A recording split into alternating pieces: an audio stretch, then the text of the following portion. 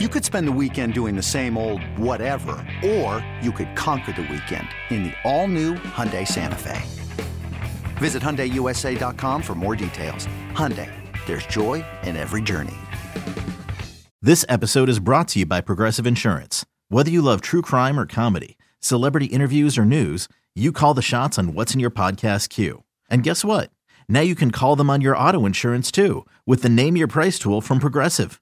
It works just the way it sounds. You tell Progressive how much you want to pay for car insurance, and they'll show you coverage options that fit your budget. Get your quote today at Progressive.com to join the over 28 million drivers who trust Progressive. Progressive Casualty Insurance Company and Affiliates. Price and coverage match limited by state law.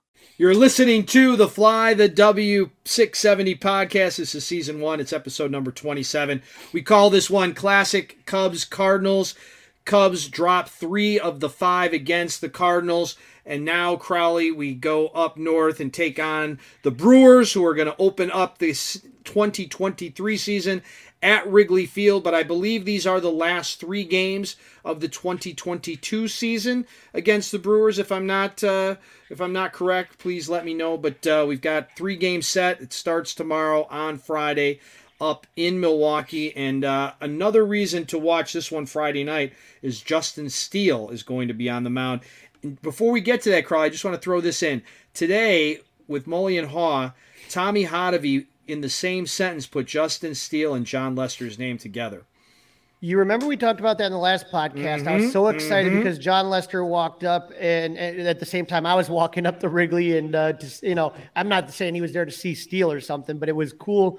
We made the comparisons, and it's just great. And so, the Brewers are kind of going in the wrong direction. They're trending downward. Cubs faced them last weekend. They took 2 out of 3.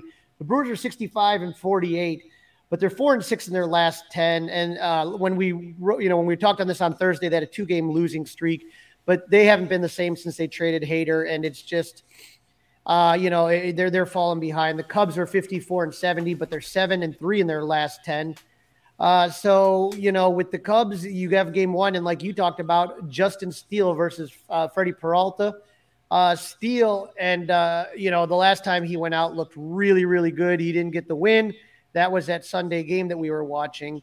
And when we saw Freddie Peralta pitch, Steele against the Brewers on Sunday, he went 6 innings pitched, 2 hits, 0 runs, 1 walk, and 9 Ks. He wasn't on the hook for the loss. But when we talk about Peralta, he pitched on Saturday against the Cubs, 6 innings pitched, 4 hits, 2 runs, 3 walks, 5 Ks. He's getting back from an injury where he was gone a couple months. And so you're seeing, he had a couple starts that were 3-4 innings, 5, now 6 innings. So he's building his strength back up. So never an easy task. Peralta's a good pitcher. Yeah, it should be a good one. Those games this past weekend down at Wrigley, that was Friday, Saturday, Sunday, so a week ago, those games were highly, highly entertaining. Yeah, and like I said, the Cubs really just did a great job. And so the hope is that, they can continue. They've played both the Cardinals and the Brewers very well this season, much better than last year, and you want that to keep rolling, As far as game 2, you have Smiley versus Woodruff. And that one starts at 6:10. And when you talk about Smiley versus Woodruff, like I said, just, you just kind of bang your head at the fact that Smiley just couldn't. The timing was off. You could have really gotten a good haul for him. And he has had an absolutely fantastic month of August. All of his starts have just been absolutely phenomenal. And I just, hopefully it continues in this one. Against St. Louis, he went 7 innings pitched. He gave up 4 hits and 3 earned runs. Before that in Washington, he went 5.1, 4 hits, 2 earned runs. But the guy just hasn't been giving up runs. And so if they can give him a little run support, they're going to be okay. Yep. You're so right about the coulda, shoulda, woulda with Smiley. And it's something that I know we'll discuss when we kind of wrap up the season, but not wrap up the podcast, exactly what should the Cubs do with Drew Smiley moving forward. You're talking about the postmortem, right? Yeah, the postmortem. Absolutely postmortem. That's going to be one of the more interesting postmortem conversations of many that we're going to have. Yes, absolutely. And when you talk about Justin Steele and the Brewers, they're starting to see him a little bit now, but nobody is really doing too well against him yet, So, I see a lot of offers here for most of the team. McCutcheon's faced him 12 times. He's batting 250. Hunter Renfroe faced him 2 times. He's got 1 hit, so nothing there. And as far as Brandon Woodruff, the Cubs might want to give Wilson Contreras. They say he's going to be back on Friday. He's had an ankle injury. That same ankle he turned at the Field of Dreams game has kept him out the last couple games. And he hits 143 against Woodruff, so maybe rest the ankle on that one. But Yan Gomes isn't much better, so maybe it's a P.J. Higgins start? Sure, why not? He needs the reps. I just don't know then, would you want Wilson DHing that day? You give him the day off. God bless you, Crowley. Give him the day off. You don't. If Gomes is playing, he's catching. If PJ is playing, he can be catching or playing some first base, I guess. But Reyes should be the DH more times than not. And then, Crowley, we'll get into the predictions in a second, but you and I have both been pulling in the same direction for Adrian Sampson, and right now he looks like he's going to be the guy on Sunday afternoon up in Milwaukee. Yeah, Sampson, is a guy that you're looking at, and he's going to be facing off against Matt Lauer, and that's going to be the getaway day start. Neither one of those guys pitched in the last series, so with Adrian Sampson, I have been somebody that he had a bad start on Tuesday when I saw him out there, unfortunately, but. When you need mealtime inspiration, it's worth shopping Kroger, where you'll find over 30,000 mouth-watering choices that excite your inner foodie. And no matter what tasty choice you make, you'll enjoy our everyday low prices, plus extra ways to save, like digital coupons worth over $600 each week. You can also save up to $1 off per gallon at the pump with fuel points. More savings and more inspiring flavors make shopping Kroger worth it every time. Kroger, fresh for everyone. Fuel restrictions apply. He's 1-4 with a 4.04 ERA, 48 Ks. Eric Lauer's 9-5, 3.44 ERA. He's really saved the Brewers so far this year. And, not a lot of people have seen Adrian Sampson. So, one of those things where you can take advantage of that. Whereas with Eric Lauer, Wilson Contreras hits 300 against him in 10 at bats. So that's something to kind of keep an eye out. Nico Horner, not so good. 0 average in 9 at bats. So hopefully, maybe a good day for Nico to kind of take off. You kind of just think about those things a little bit. Well, especially this time of year, right? Especially this time of year, you want to preserve these guys while getting them the experience they need at the same time. Yeah, and if he struggles against them, just give him a little bit of a breather, and everyone's going to be fine with it. As far as Adrian Sampson, he did have the win prior to that start on Tuesday, that first win that we were hoping for. That was against Baltimore. And then he didn't qualify for the win against Cincinnati the start before that. So hopefully he's somebody that can, do well. Speaking of doing well, as far as who's hot and who's not, Nick Madrigal, Christopher Morel's starting to pick it up.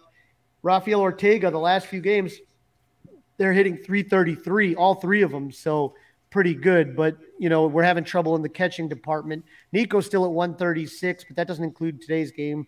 And then P.J. Higgins, Nelson Velasquez, both at .056 lately. So be nice to get those guys going. As far as the Brewers are concerned, and the Brewers are an interesting team just because offensively they had that great hitting, but offensively they have been just hurting. And you look at these numbers the last 7 days, they've been struggling. That's why they're 3-7 in their last 10. Rowdy Tellez is their hottest hitter at 233. My buddy Rowdy, 233 hitter. Willie Adames is only hitting 221. And so those are the guys that are doing well. So, when you take a look at some of the guys that are struggling, they just Lorenzo Cain, 179. Their catcher, Omar Narvaez, is at 226. Colton Wong's hitting 239. So a lot of times in baseball, sometimes it's when you catch somebody, maybe they're, like I said, I was pretty impressed considering what the Cardinals were doing. I know you're frustrated about the last game. I'm impressed with how they did considering the Cardinals were steamrolling everybody and the Cubs came in there and gave them a fight. Yeah, you had a couple of duds, when you say it that way, I get it. I just at this moment, I think it's a combination of Paul Goldschmidt and Marcus Stroman. That exacta going the wrong way is really what's got me hot and bothered. And we're doing this, basically an hour after the Cubs wrapped up that game. So, okay, Crowley, based on what you just said, with the Brewers trending in the wrong direction and their hitting not being very good. I'll go first this time. I am going to be glass half full here, Crowley. I'm going to say 2 out of 3. I'm going to say they lose the Saturday game. I'm going to say I'm going to even go deeper. I'm going to say a Friday, Sunday win for the Cubs. I am going to agree with you, but I say they're taking game 1 and 2, but not game 3. I see Steele doing well and Smiley doing well. I don't like the matchup game 3, Sampson versus Lauer. Lauer's been throwing pretty well, and Sampson, like I said, is just coming off one of his worst starts of the season. So I'm going to go 2 or 3 as well. I just see it as being a one of those games where and then I don't know. It seems like Ross is kind of old fashioned with those getaway day lineups sometimes. Yeah, that is a true point. Crowley, have a great weekend. Are you going to any of these games, or are you going to Wisconsin and going in another direction? Well, I am going to Wisconsin, and the Cubs are going to be there, but I'm debating whether or not I may take one more trip. So far, I'm 0-2 this year in Milwaukee.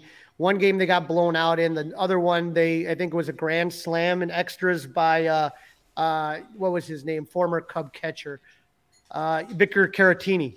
Oh, Vic, yeah. Mm-hmm. I think that I don't know. My luck hasn't been very good in Milwaukee. I think it'll be a game time decision, but we'll see what happens. But if you want to kind of keep up with what we're doing and what's going on, you can follow us at social media on Twitter and Instagram at FlyTheW670. Follow us on Facebook at FlyTheW, and you can email us with any of your thoughts, suggestions, or just to reach out at FlyTheW670@gmail.com.